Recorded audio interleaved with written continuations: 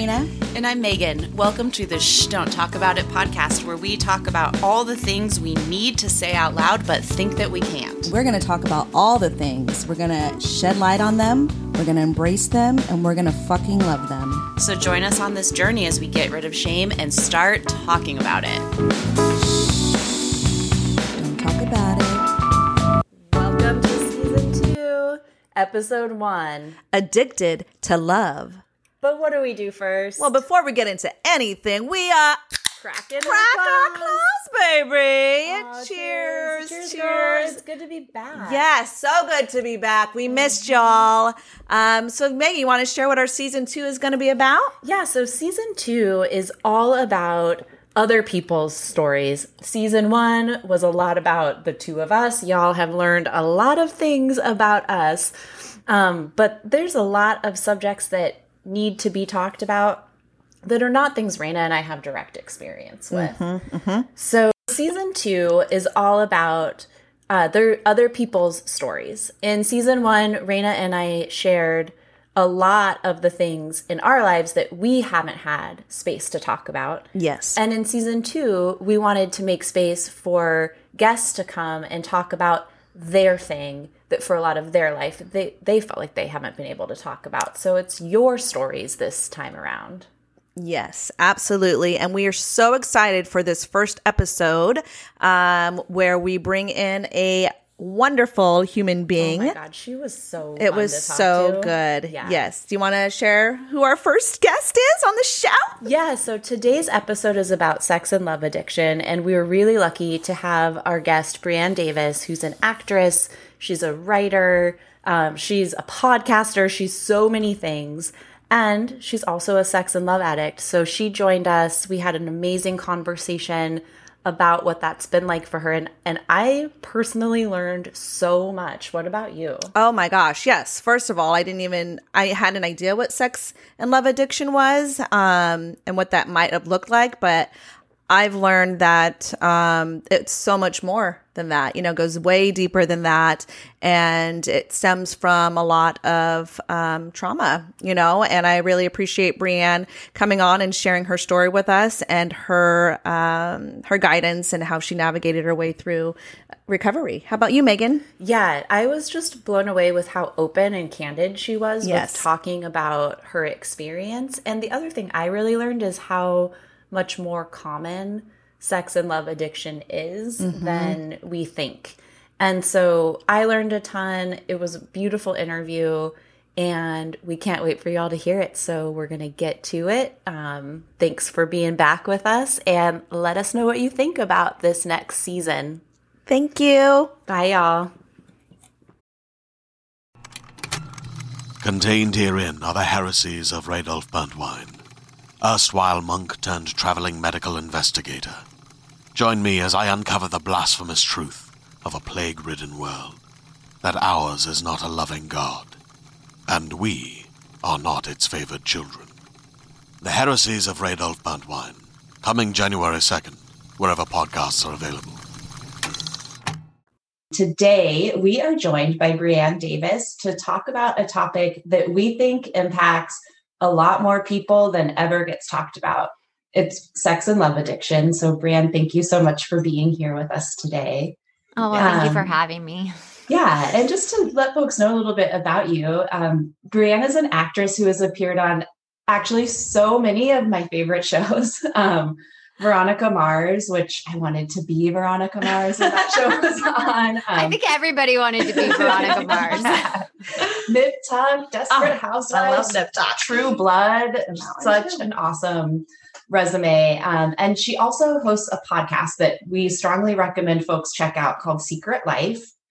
And if all of that isn't enough, she just published her first book, Secret Life of a Hollywood Sex and Love Addict. So thank you for being here with us. Yes. You must be really busy. I am, but I'm so excited to talk to you guys. I was looking forward to this. So I'm like thrilled, and I can't wait to just delve into this taboo, like shameful, dirty disease that no one wants to discuss ever.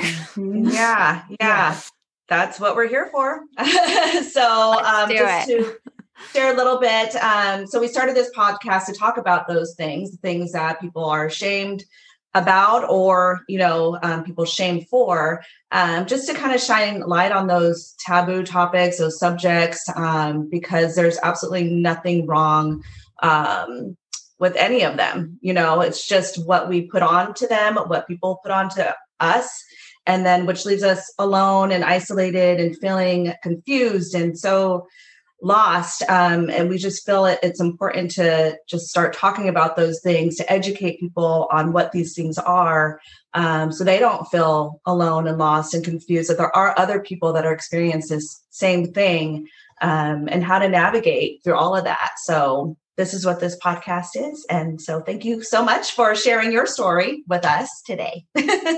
Oh, you're welcome. Yeah. I mean, like I said before, I just really want to educate in a way where people understand. When I first got sober 11 years ago in sex and love addiction, walking into the rooms that I didn't even know about, and my therapist saying, you have this problem, you're going to have it the rest of your life, and you're an actress, and you pick the worst career for your addiction, your obsession with people, what we get from people. It's like an alcoholic uses alcohol, a drug addict uses drugs, a sex and love addict uses people to fill us and give us our self-worth and our high. Walking into that room 11 and a half years ago and just seen all walks of life from all over from an A-list celebrity to a janitor to a social worker to a school teacher, that you can have this disease and it can kill you and take you down if you don't do the things you need to do to heal from them, because it is a gnarly, gnarly addiction. Mm-hmm. Yeah. And I think it's also something that's not very well understood or taken very seriously. And so I was wondering if you could start with just the basics, like what is actually sex and love addiction? Because I think a lot of people maybe saw Californication with David Duchovny, so they think they know, but I think it's something that we really don't know very much about what it is. Yeah. I mean, they say 6% of the United States has it. So that out of that 5.5 million of them are women, 37% are women. So I just have to say, from my point of view, 11 years ago, I would say it was more men, but now it is 50-50 and younger generations. So more and more people are coming in. I think the best way to describe it, and how I describe it, is we look at the sex addiction side. So you're addicted to the sexual act with a person. So it's like even masturbation, porn, having multiple partners, being obsessed with one particular person acting out, going to massage parlors, one night stands, swiping left and right, and then going and doing those sexual acts. So there's one side of it. The other side is the love addiction. That's the more confusing part that people don't get. That is you're addicted to unavailable people. It's about the person. So you have multiple partners also. Like for me, my love addiction is I would have a relationship and then I would kind of layer the next relationship. Like I always had to have somebody that was like giving me love and attention. It's flirting, it's intrigue, it's swiping left and swiping right, like looking for that perfect soulmate, that white knight, that person to come and fix you, which, doesn't exist. Going back to that unavailable person that torment you over and over again. They say they're available and then they're not. Going back to unhealthy relationships. So it's those two. And usually everybody has a combination of them. So, because when I first heard sex and love addict, I was like, I have never had a one night stand. And I haven't had many multiple sex partners. So when my therapist told me, I was like, that's like a guy thing. That's like, I don't have that. And she was like, yes, you do. And there's these 40 questions. If you're listening and you think you might have this problem, there's 40 questions, self-diagnose on Sex and Love Addicts Anonymous. And they take you through, have you looked for someone to fix you? Are you always looking for a relationship? Do you go back to harmful relationships? Do you have sex when you don't want to have sex?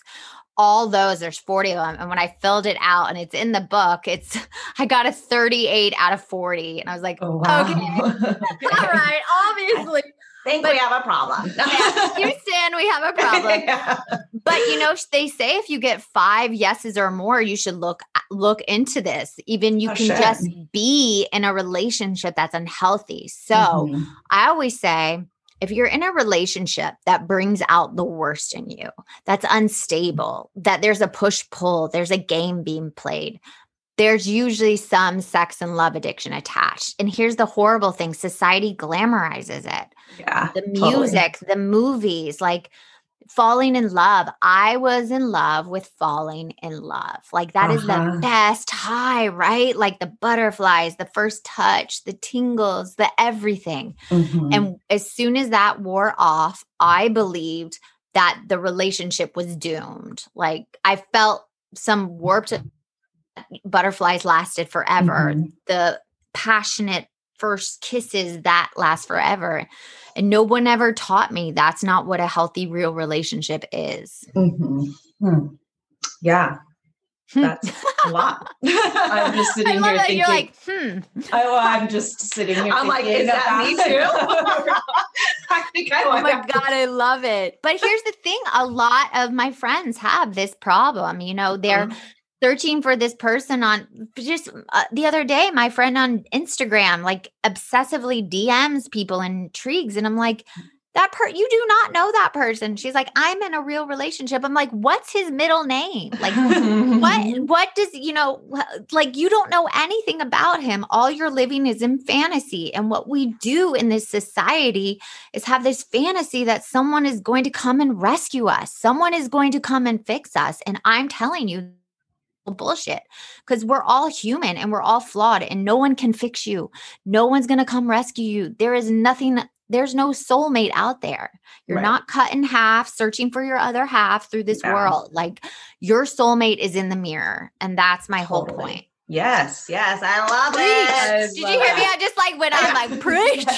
Look in the fucking mirror. You're looking for somebody to change your life. Look in the mirror. Looking for somebody to love you. Look in the mirror. Like that's just where it's at because you can constantly be seeking all of this love and attention because you have this void in your heart. This, you know, and once you realize that you are the only one that can fill that void, like there's nobody else that will measure up to that task. There's nobody else that will help you feel that. And so perhaps, you know, what we do is distract ourselves with all this other stuff, you know, alcohol, drugs, sex, love, you know, shopping, eating, Instagram, social media is a huge high right now. People cannot put down their phones and stop scrolling and just be present with themselves and feel their feelings of, I'm bored. Be bored. Like we are a society that can't be bored. And I think the instant gratification and this younger generation, you guys, I have people coming to me that are 19 that are suicidal over a guy not liking them. It's like, that's why I came out because so many people are suffering. And I was like, okay, whoa, something's going on with our society right now. And people do not understand that what the message that's being put out there is damaging to the younger generation. Yeah. So true. I was just looking at Raina because that advice about like, if you want someone to love, look in the mirror. Like a few years ago, I got out of a very codependent relationship, realized I had no sense of self and needed to find her and create one. And that is the advice you just always gave me. And I think you're right. Like we live in a society where we just don't want to face the void or whatever is empty inside you, you're trying to fill up. It's very painful to fill it yourself, but so much more healthy and rewarding long-term. Sure. Well, that's what sex and love addiction is about. I mean, the program, I'm a 12-step. That's the only 12-step I'm in. I'm not an alcoholic. I'm not into drugs. I don't do the shopping thing. Sometimes I do the eating thing when I'm having a bad day. I'm like, oh, a cupcake. But like, what the program teaches you, it's not about finding a perfect partner. It's about finding yourself. And I think that's the beautiful thing. But nobody wants to go to this program. Nobody wants to admit they're a sex and love addict. And because it's like the worst of the worst. They say A is like the last house on the block anybody wants to go to. And slaw is like, they call it slaw for short. Slaw is like the shack in the back that no one wants to go to. It's like the bottom. You're at the bottom. I mean, when I was 6 months in the program, this guy came in and he said, I can quit heroin and I can't quit her. The pain of quitting her is so much worse than quitting heroin. And that to me was such like it just was like, whoa, This is no joke. People kill each other over this addiction. More people are in jail over sex and love addiction. More people do drugs because of bad relationships. I had a friend that had 8 years in AA.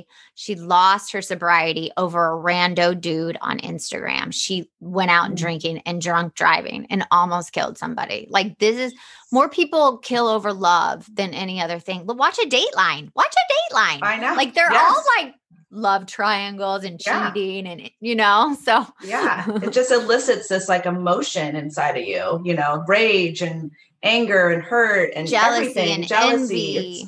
You can get lost in it. If you're not fully grounded within yourself and who you are and your power, you can totally get lost in all of that. And I can totally see it taking over somebody's whole being,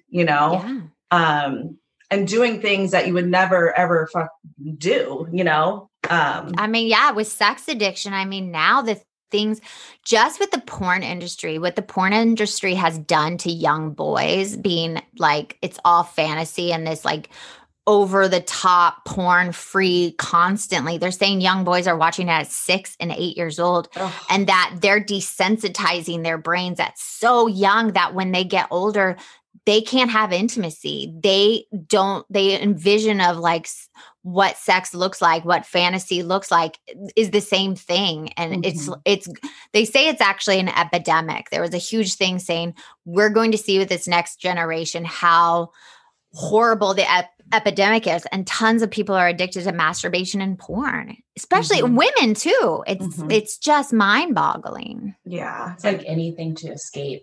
I think it's actually really interesting to hear you describe, your fellowship as like the shack past the last house on the block that like nobody wants to go to. Why do you think that is? Like, what is it about saying I am a sex and love addict that is so shameful that people choose not to even take a step toward recovery? Well, I think, like you said, it is shameful. You have a lot of shame. Using people is not like picking up a drink. Saying you're an alcoholic, there's no stigma in it. Nobody cares anymore. They're like, like my and has been sober for 32 years in AA, and he has no shame admitting to anyone. But when you're a sex and love addict and you're addicted to a person, or you can't stop masturbating or all that stuff, people don't want to talk about it. Sex is such a hush hush in general in our society. So it just amplifies. And then people are like, what's wrong with you? Why can't you just leave him? Why can't you just get out of that relationship? Why do you keep cheating? And it's like, I have this compulsion. I don't want to be in my skin. It's the way I act out. I use other people. I get high off other people. That's embarrassing to admit. Like, it's so embarrassing to be like, I don't know why I can't get out of this bad relationship. I'm sure you've had friends where you're like, why does they keep going back to them? What is going on? Stop. Because it's so hard for outsiders to understand the addict brain of being obsessed with somebody. And society, saying it's okay to like fall in love 800 times and put on a filter and be the perfect person and looking for the perfect person. So I just think, especially as a woman, it's embarrassing. And plus, when I say I was a sex and love addict, people think it's sexy. They're like, ooh, I wish I would have met you before you got sober. Like, I've literally had people say that to me, and I've looked at them and I've literally stared at them and been like, it's not sexy to use people and hurt people and put people in danger. Like, that's not sexy. So it's just this misconstrued, shameful, like, let's keep it in the closet, it's not really happening kind of situation. I mean, just on my podcast, to get men to talk about their sex addiction or sex and love addiction, it is impossible. And I have tons of male fellows, and I have been in the program a really long time, and I cannot get a man. I thought it was going to be the easiest interview, and it is just so difficult to get them to talk about it. That's fascinating. Well, we want to get into more of your story, but we also wanted to ask first, and I think this kind of connects to like why there's shame around this addiction or shame around this label. We're curious your perspective on what the media gets wrong. Especially, we're recording this just a few days after the hate crime shootings in Atlanta, where the perpetrator is blaming his sex addiction for what he which seems really backwards. Yes. And, on top of that, I think there's probably just a lot of misportrayal of what this actually is in the media. And we were wondering if you could just like speak on that a little bit to help people understand like where our culture is getting this wrong. Well, first of all, like I said, I know a lot of sex addicts. I know a lot of sex and love addicts that are in jail. I've known a lot that committed suicide. I know ones that, are living on the streets, because normally with addiction, there's mental illness is tied in. So it's looking at the mental illness and, gun control and proper education, they look at it, it's a sex addiction. Like he wants to get rid of the places he acted out. It's like, that's insane. You can't get rid of all the liquor stores because you have a problem with drinking. You can't go and kill a bunch of people when you're drunk on alcohol and then blame the alcohol. It's your action. I think they need to focus on his action. And yes, he went and killed a bunch of people, and it was race related. He went to specific places. He didn't go to like a strip club here or, so Totally. He could have gone to the red light district in Atlanta. I'm from Atlanta. There are prostitutes everywhere. So it was race related. I think it's a cop out what they're doing. I think it was so painful to me when he came out as a sex addict, because it's hard enough being an addict in this world, right? It's hard enough. There's so much stigma and hate and just not understanding to then attach it to mass murder. Yeah. He just murdered people. I don't know any sex addict that just goes out and shoots a bunch of people. Do I know crimes of passion, crimes of love? Yes, I have seen that. But I don't know any sex addict that has gone out and just killed a bunch of people. Yeah, definitely different. Yes. and you can't, it's the fucking media, They just are giving him a pass, and just as they always do, with and they don't call it what it is. He's a terrorist. He went and did a racial. If all the people dead were in one race, that is a racial attack. I don't care where he lives. Like, it's beyond frustrating for me, and then to group in my group of people that we work so hard to put a positive message out there. And then for this mass murderer to slander sex addiction through the mud and blame him killing all these people on it just disgusts me. Yeah, it's disgusting. Ugh. Thank you for sharing that, your input on it, because it is, I was thinking last night, because knowing we're having this podcast today is, can we talk about this? Because it kind of goes, luckily we have somebody who is a sex addict that will share their experience, and like, it's not okay, regardless of if there's an addiction or not. Like, it's not okay to do what he did, and or to even use an addiction for that reasoning. It's not, let's just call it what it is, like, you're a racist piece of shit, Yeah. And you just murdered a bunch of people. Yeah. Asian people, Asian women. And it's just, yeah. So are you able to kind of share your story on, you started with 11 years ago, walking into the room, and then ding, ding, ding, I have, an addiction. What are you able to share kind of the events that led up to you walking into that room in the first place? Yeah, I like to go back, at a very young age. My parents there wasn't a happy marriage, let's just say. I never saw my parents say loving words to each other. I never saw them hold hands, even sleep in the same bed. So I grew up in the South in Atlanta. I was never a girl that like dreamed of her wedding or having kids. And so carrying that on, I realized when I hit puberty, like there was this moment where we change as women and we feel power, our sexual, at a very young age, too young probably. But yeah, I realized I had this power I had something in me that had this power over guys. And I could, what I started to do was lie. I just became a liar. It was easier than telling the truth. It was easier than being authentic. Growing up in a broken household, growing up with learning disability, ADHD, my high was, I would cheat on a boyfriend. So I kept that going. I had boyfriends all the time and they overlapped, and I was never truthful. I had one foot in the door, one foot out, because I never wanted to be in a marriage or a relationship where someone had the power over me and could hurt me or abandon me. I was afraid of intimacy because people scared me. So all that stuff was a combination, and addiction runs in my family. When I went down my lineage after being in the program, I found out, my great grandfather died of alcoholism, and each generation adapted it differently. Some became overeaters, some, were workaholics. That really runs in my family. So when I, been cheating and just thinking I couldn't find the perfect guy, the perfect person to complete me, to give me that unconditional love. Like, I was always one of those people, I don't know if you guys know, like when you kind of push the boundary, you're like, see how far I can push somebody, see how much they love me. Yeah. So I always felt like I did that with people, even friendships, even girl friendships. Like I'd keep pushing. Okay, right? Like, you how get much can I push you away before you stop? Yeah. And how much can I like codependent with you and enmeshed with you, and like we become like each other's, like be on the phone for hours and help me fix my problems, and then when you can't fix them, I'm going to call another friend and do the same thing. Like, it was always someone trying to fix me.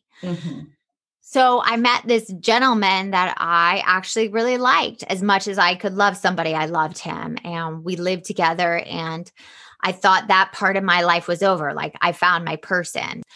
My mentor died, and I found myself 2 days later on location shooting a movie out of town, about to blow up my relationship all over again, like blow it up. And I was sitting in a hotel room, and I was like, oh my God, am I going to be doing this the rest of my life? Am I always going to be searching for somebody to be the perfect person, to fix me, to give me everything I need? And here was this person I cared about, and I was about to do it again. It can't be all these people. What's the common denominator of all these relationships? Me. So I called my friend. She gave me her therapist. I went and saw the therapist, and this 2 things she told me, and I love to say this because they are very taboo. She said, you wear the face of a prostitute, a high-class prostitute. You wear a mask. What? Yeah, that's what she said, my therapist. I was like, and I was like, mean? Fuck you. Like, oh my God, I would have left the room. I know. I was like, I'm paying you $250 an hour to tell me I'm like a high-class prostitute. Like, I've never slept for money. Not that there's anything wrong with it, but I've never had a one-night stand. And she just said, you have a deadness to you. Like, you were disconnected. And I was like, well, fuck you is what I was thinking. And I wasn't coming back. And she said, the second thing is you're a sex and love addict. And I think you really, you're going to have this problem if you don't deal with it. And you have to go to a 12-step program. I can't fix it for you.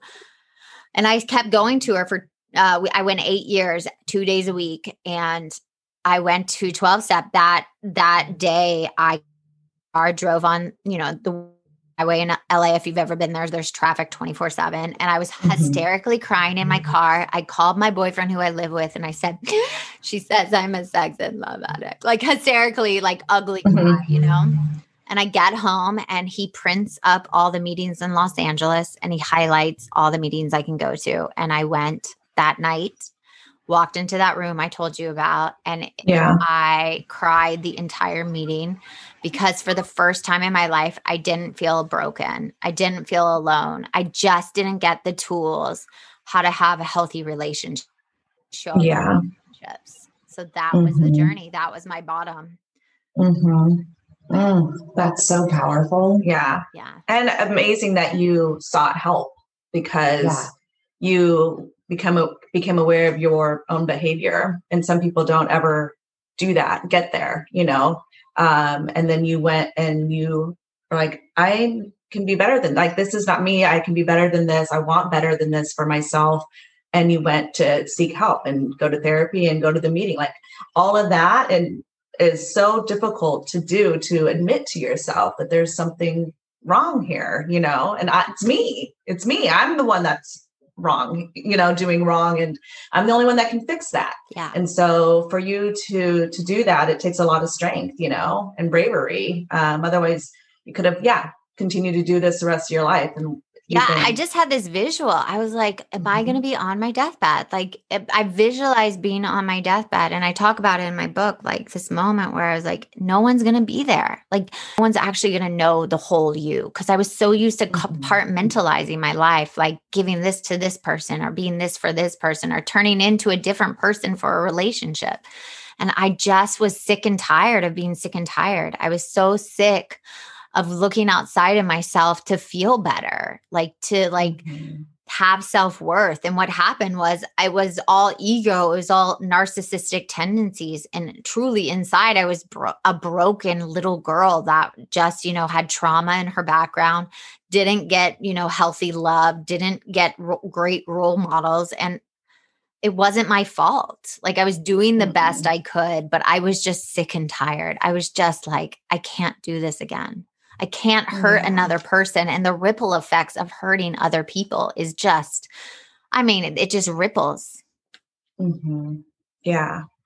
I want to, first off, thank you for sharing, because that's going back into early childhood and bringing up that could be a lot, but I just want, a lot of what you're saying is something I can completely relate to, because I didn't have two parents, that my parents got divorced at a very young age. The love that I was shown, or the love that I was taught, was not love, and I, there was a lot growing up, a lot of trauma in my childhood as well.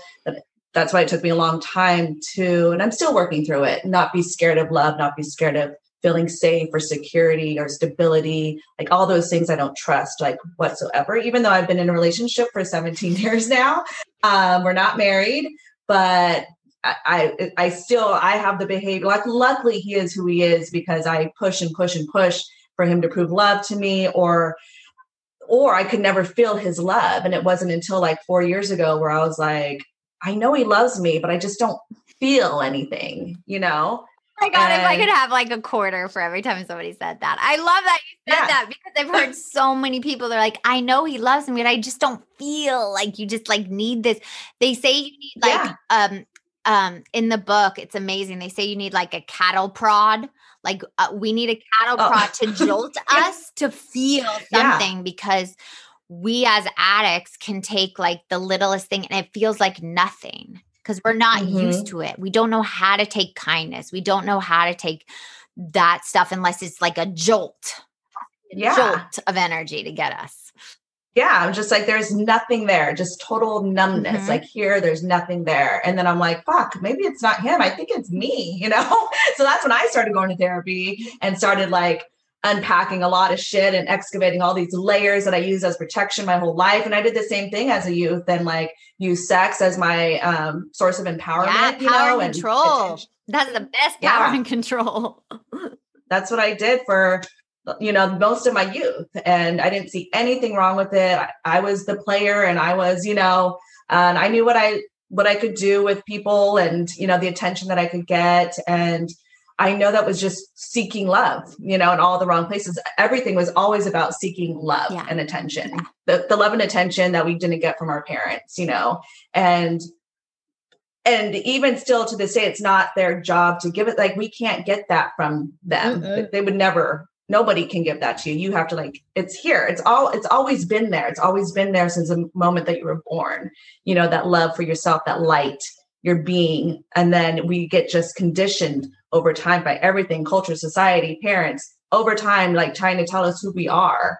And we are not any of those things. Those are what people put on us, and we believe them, and we're conditioned by all of them. And it's our job to unlearn those things and realize that we are here. We are just here. Well, it's I heard a guy just say something similar to what you just said. And he, you watch TV, we watch TV at such a young age, and it's literally buy this whatever to make your life complete. Buy this shirt, it will make you better. Buy this new car, buy this. It's like we're inundated with all these things of like what will make you happy, and social media and all that goes with it. But he said, it's an inside job, and majority of society is like, no, it's not an inside job. If I just get that job, if I just get that house, if I just get that girl, if I just get that car, if I just get that outfit, if that gets If it's like the disease of Never more, ending. like we are always Yeah. looking for more to fill. Like I need more. And I was the same way. I was like a total user and abuser searching for more just to make me feel that empty hole that is just insatiable. There is not enough in the world that can make me feel what I want to feel. That's so right. I was finding myself like tearing up a little bit listening to you talk about your story. Like I still feel the tears kind of inside in the part of my chest where my empty place lives. Just thinking about past relationships and all of the work I did to like paint red flags green, all the work I did to like make a bad thing work, because there was just this like need to have another person to almost like feel like I existed. Yeah. Finally like broke those cycles of codependency a couple of years ago, but it still likes to creep itself back in. Like now, and have a partner where like my light can shine and his light can shine, and we can like make the world brighter. No one has to shrink to fit the relationship. But there are times when I don't trust it. Just like Raina was saying, like, this feels really good. So what fight could I start today to get a little bit of excitement going? Yeah, right. Like I love drama. So we want to create drama when it's just plain and boring. You're like, wait, this doesn't feel right. And especially when something's wrong. Yeah, and especially when you grow up, with drama in your household, we crave it and we'll create it. But there was something interesting you said, because I've had so many sponsees say that where, they, paint those red flags green. And it's like, we try to take those unavailable people because I'm unavailable. If I'm picking an unavailable person, something in me is unavailable and not actually for a fully committed, intimate relationship. So you're picking this person that's unavailable and trying to get them to love you and trying to change for them or change them. And it's like, that's insanity. Like to try to get somebody to love you is insane, but we keep trying to do that. Like, love me, love me, love me. And usually when they do, then most people are like, oh wait, no, I don't want that. Like, you're like, never mind. Or you doubt it. You know what I mean? Cause you got it. And you're like, okay, no, I don't actually want you. So it's a roller coaster. That's true. You do doubt it too. If it's somebody where you had to like shape shift a bunch to get them to love you. Like it is such a unhealthy way of trying to feel emotion. Yeah. Trying to feel your worth. Like once you get it, or once they're like, no, I do love you. I'm like, I don't think you do. You know what I mean? Like, fuck, it's like a no-win situation.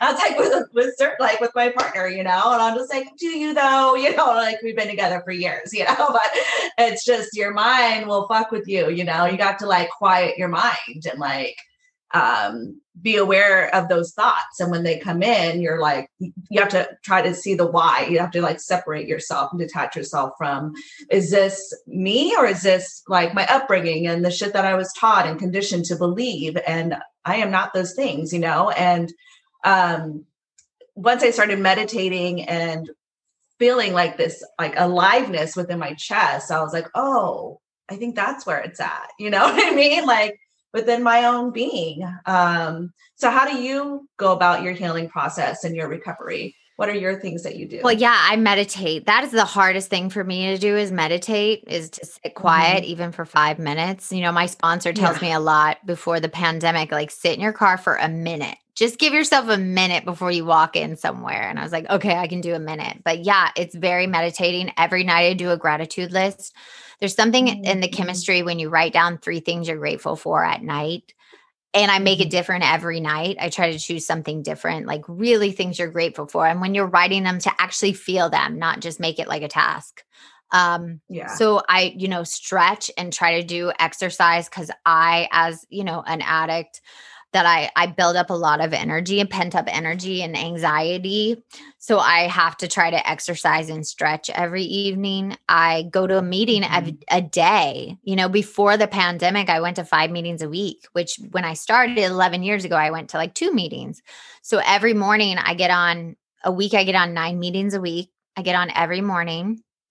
I talk about God constantly, which before the program, I didn't have a God. I didn't have, something bigger than me, a universe, somebody taking care of. I thought it was all about me. Like I made things happen. And I realized like I'm just this teeny person on the planet, and that there is a bigger universe. So I try to turn everything, stress, fear, worry, doubt, all that stuff. I just literally say out loud, like, you take it, God, you take it, God, you take it, God. And if before you would have mentioned God to me, I would have laughed at you. Like, please, whatever you in your religious God. Cause I wasn't religious. I wasn't atheist, but I wasn't religious either. So I do that a lot. I'm of service a lot. With the podcast, being of service to anonymous people call in and, give them the space to heal. I sponsor a ton of women all over the world. I speak, writing the book was a huge act of service for me. Yeah. And when I'm having a really rough day, I just, I'm like, I'm going to go take a bath and just like have me time. Cause now I'm a mom, you guys. Like I have a 3-year-old son. Yeah. Oh my gosh. And here's the beautiful thing I didn't get to share yet, but I'm with the same man I was 11 years ago. We're married now. We've been together 16 years. So it's not like I got in this program, got healed or whatever. I don't think you're ever healed, but and find the perfect partner, that doesn't exist, but I'm still with the same man. We got married. We have a child, not like that's the path. But I'm fully committed to another person. He can pick up my phone and there's nothing bad on it. Like I couldn't say that 11 years ago. I don't like, you don't have to have that. No, little, like, I have nothing. You can go on anything, Yeah.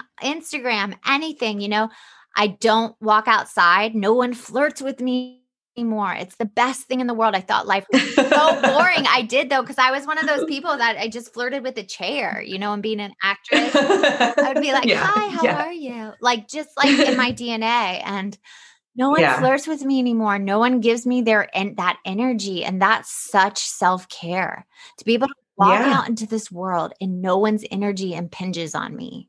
It's just that's cool. As a woman is the best feeling in the whole world. And which is also saying of how much, what your energy you're putting out and the vibration that you are, walking out with, like, it's totally different. You're not accepting that bad energy or the low frequencies anymore. You're just like, and I'm not putting on that like needy, give me attention, give me attention. And it's like, I thought life would be so boring and it is so freeing. It is so freeing not to be run by that addictive high need to be loved constantly and attention constantly and drama constantly. There's no drama in my life. My dad and I had a very emotionally incestuous relationship, no boundaries. And it's like, we have boundaries now. He can't talk to me a certain way. We had a year off where I didn't talk to him and we have a better relationship. My mom and I have a better relationship. It's just every area in my life has completely changed because I changed. Yes, I love that. Boundaries are fucking everything.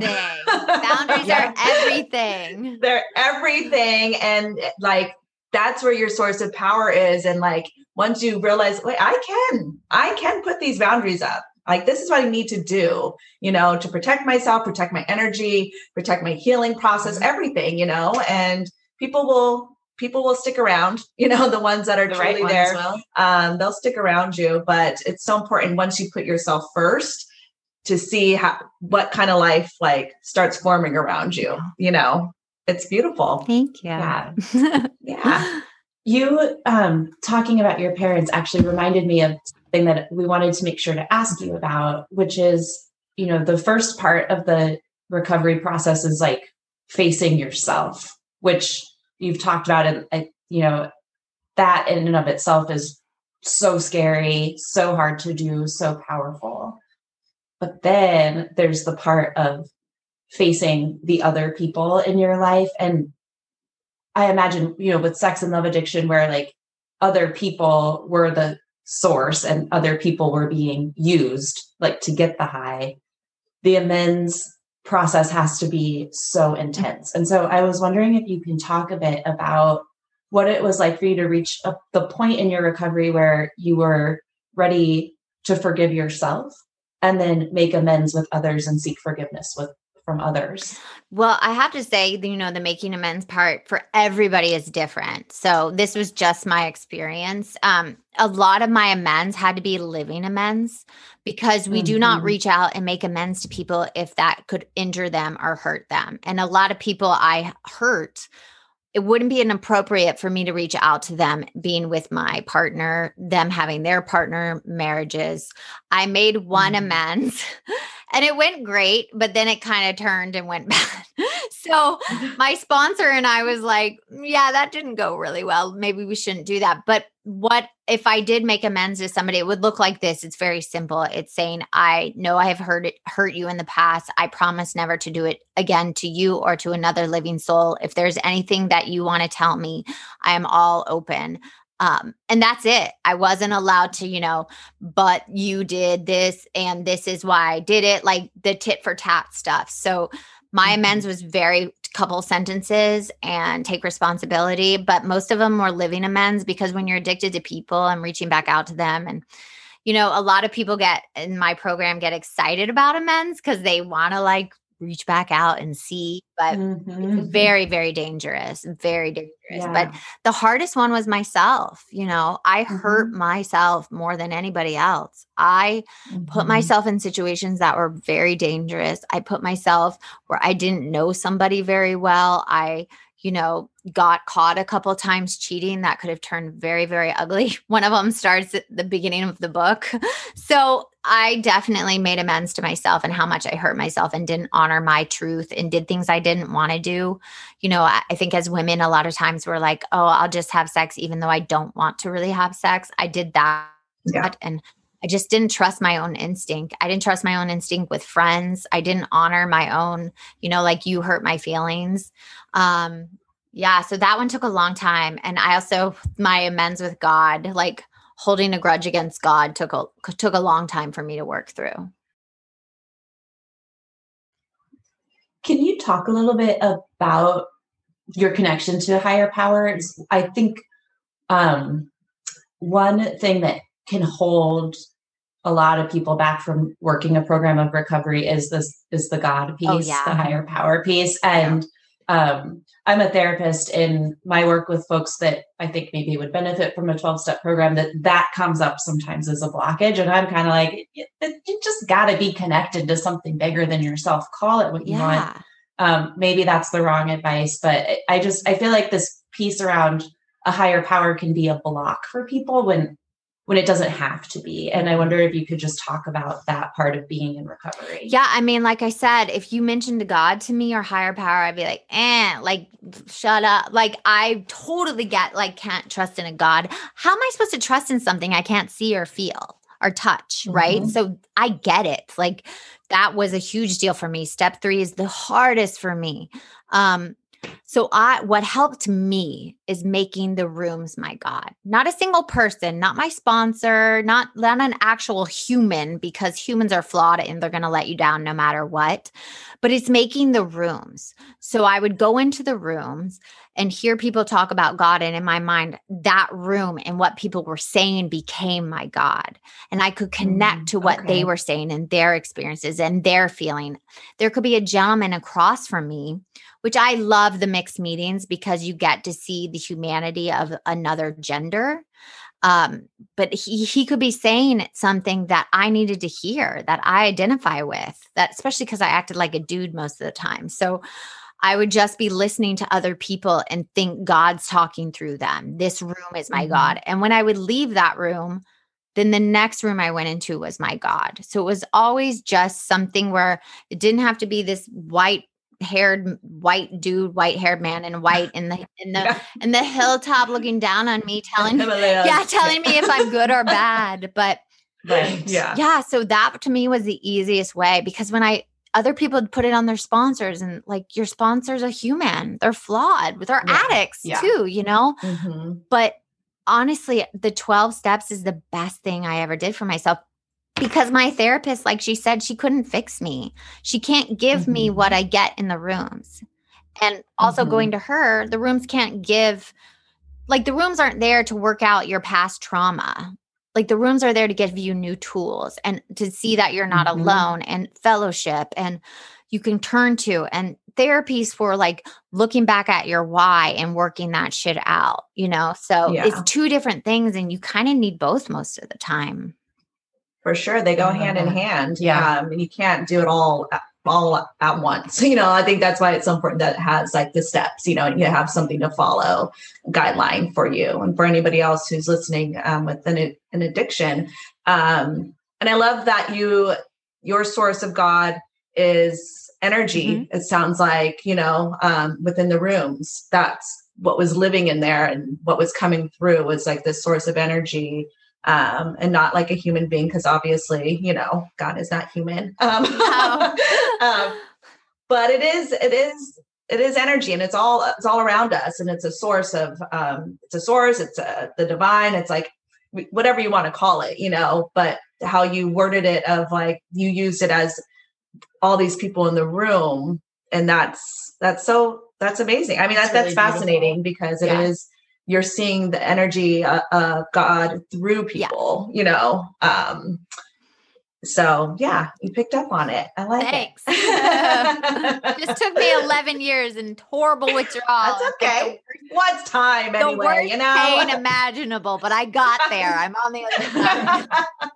Sometimes it has to work that way, Oh yeah. Sometimes I think you have to get so dark that before change occurs. And that's what I think happened, with the society right now. Sometimes it has to get so dark for things to actually change. And the darkest hour before the dawn. So if you're out there struggling, like you just keep walking through that dark, because you'll get to the other side. You can't go under it. You can't go around it. You got to go through it.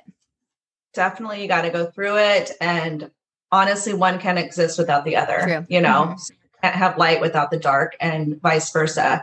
So however you want to look at that perspective, same with love and grief, and, you can't have one without the other. And that's just how we have to be. And unfortunately, that's kind of the rules of life. It fucking sucks, but that things come in waves and things are temporary, and like, you're in a dark space now, but the light is coming, or the light was there before. Otherwise you wouldn't have known darkness, so that light is still there somewhere, Yeah.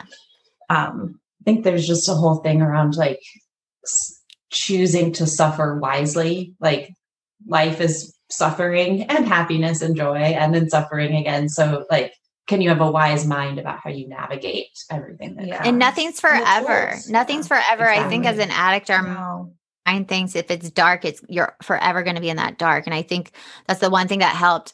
My therapist told me this beautiful thing that I write about a lot, is that she said, with trauma and blocking out bad stuff in the back, like we block out then the good, and that we bury it inside of our bodies. And so if you can imagine stuffing all that crap and trauma and acting out and everything down in like a trash can, it's sooner or later going to blow up. And she said, what you have to do is you have to dig through your shit to get to your gold. So every time I was in that darkness, every time I was crying, going through withdrawal, because my husband, who was my boyfriend at the time, we didn't have sex for the first year of my recovery at all. Like, I was going to ask, like, what does getting sober actually mean when the source of addiction is like sex and people? Yeah. So a lot of times we use our bodies when we don't want to. We're disconnected from our bodies. So for me, I was disconnected from my sexuality, and I didn't have sex for the first year. I couldn't give myself physically because I didn't have myself for so many years. I acted out I lost my virginity at 13. I acted out for, 15, 17 years before. So I had a lot of healing to do, but bottom lines are different for every addict. But anyways, every time I would cry, I would dig through this shit. I would just think to myself, I'm digging through the shit to get to my gold, and allowing that trauma out of my body. So that really helped me heal and allow myself to grieve for myself. Like I was grieving for my addict self was dying, and this new person was emerging. But, bottom lines are different for everybody. For me, it was like, do not act outside of my committed relationship. Do not flirt, intrigue, or text any men whatsoever. I got rid of all my male guy friends. It got to the point where I would go to a restaurant and I wouldn't even look a waiter in the eyes, because I realized I was giving away my energy all the time. Like couldn't even help myself. It was so automatic. So if I was ordering something, I'd be looking down and never look at the waiter, even though I wasn't attracted to the waiter and wanted nothing to do with him.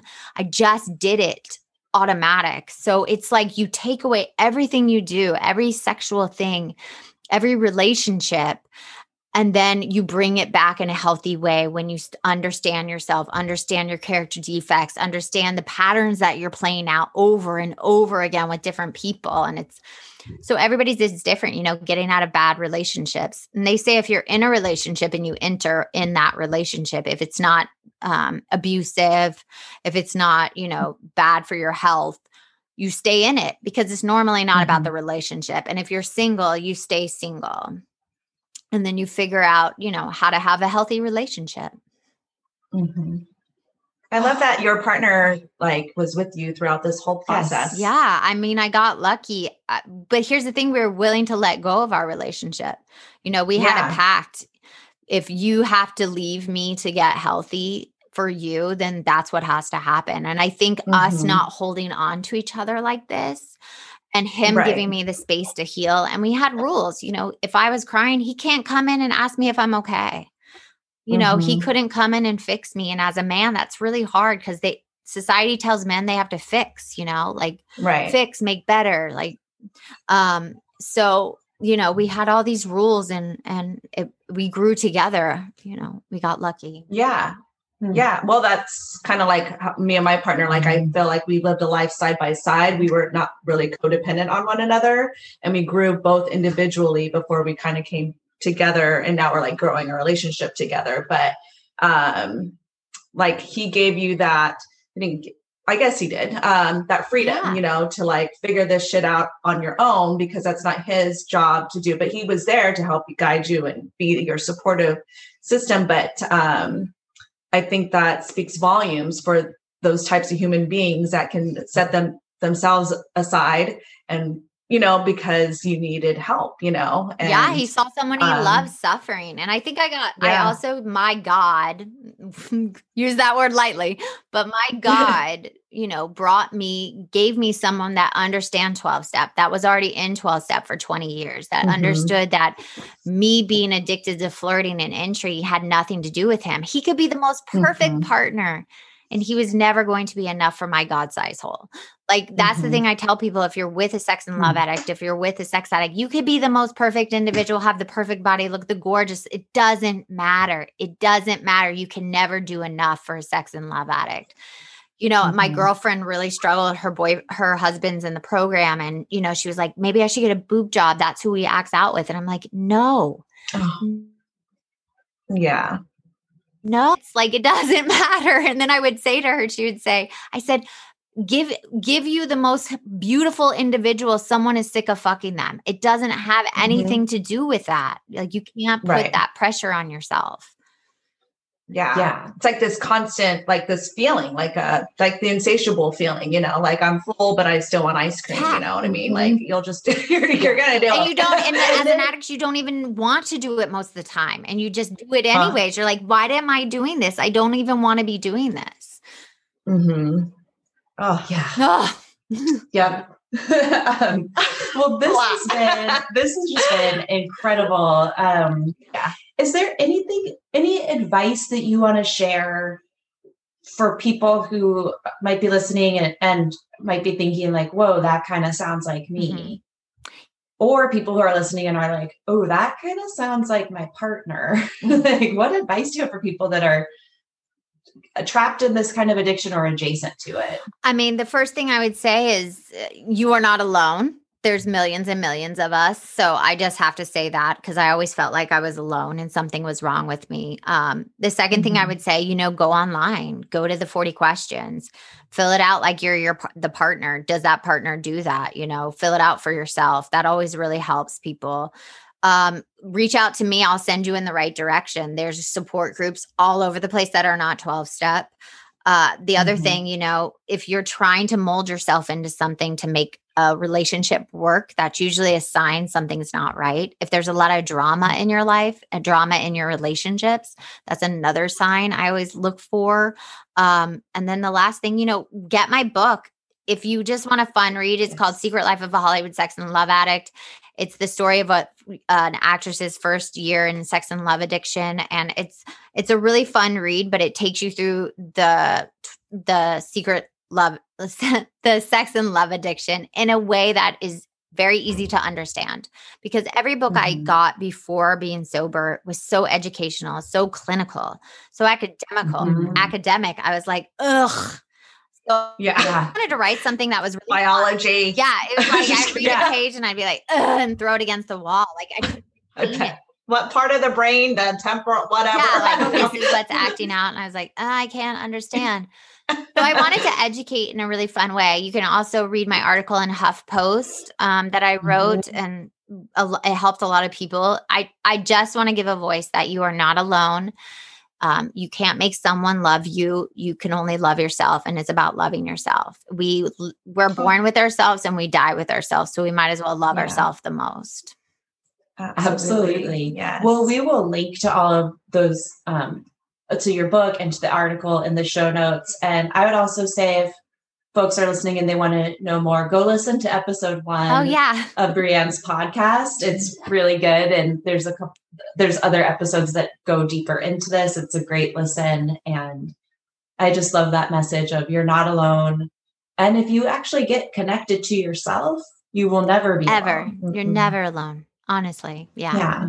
Yes. Thank you so much for coming on today. We really appreciate it. I've learned a lot. I've learned that I might have an addiction as well. And I'm not joking about it, because should we print the questionnaire? I mean, oh my God, do the questionnaire and let me know your number. Yes, because a lot of the things that you were saying definitely resonated with me and my upbringing and my behavior and my coping, skills and survival mechanisms, all that shit was all linked to the absence of love. Yeah.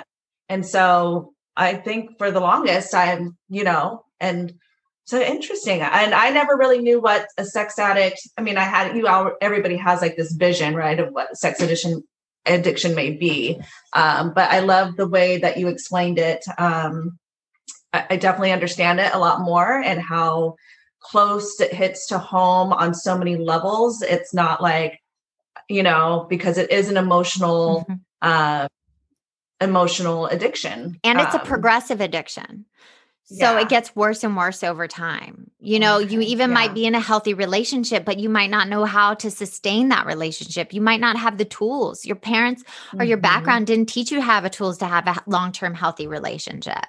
So it's progressive. It gets worse and worse over time, especially when trauma happens. And as you know, life, there's trauma. People die. Every day there's trauma. So there's no shame in saying I'm a sex and love addict. It's such an amazing life on the other side. So I hope it has helped you. I hope it gives you some relief. I hope I see you in the rooms if you are, because I didn't know how to have a healthy relationship. And it allowed me to have a healthy, and I'm not just talking romantic people. I'm talking every relationship in my life is healthy now. For sure. And the people that don't show up for me have all faded away. And before I would have I say anything I turn over to God, it has claw marks on, because I would be like holding on to these people, and you know what I mean? So you are not alone, girl. Like, I am right there with you. It's so freeing to know, because you don't hear about it often. You don't hear about sex and love addiction as what's going on. You think about all your traumas in the past and how your behaviors and how you're acting out, but then you don't put that, what can we call it? Maybe a label or a name to it. Naming what these behaviors are, what this addiction is. You're always finding something to fulfill yourself. And I've been doing that for fucking a long time. Well, I'll send you the 40 questions. I'll send you the link. Look at it. All right. Thank you so much, Brianne. It's just, I think that this episode is going to help a lot of people, and you being so generous with your story, yourself, and your time. It's such a gift. Thank you. So, thank you so much. And, we will email you and tell you our numbers. Oh my God, I can't wait. We get on the quiz. Yeah. I'm definitely I'm a recovering codependent, so Probably. I know there's some love addiction in there. Oh my God, I love it. Yeah. Like I should probably be in CODA, but that's a whole other episode. Yeah. All right. Well, thank you so much. It was so nice meeting you. You too. I'll send All it to you guys. I can't wait. Bye.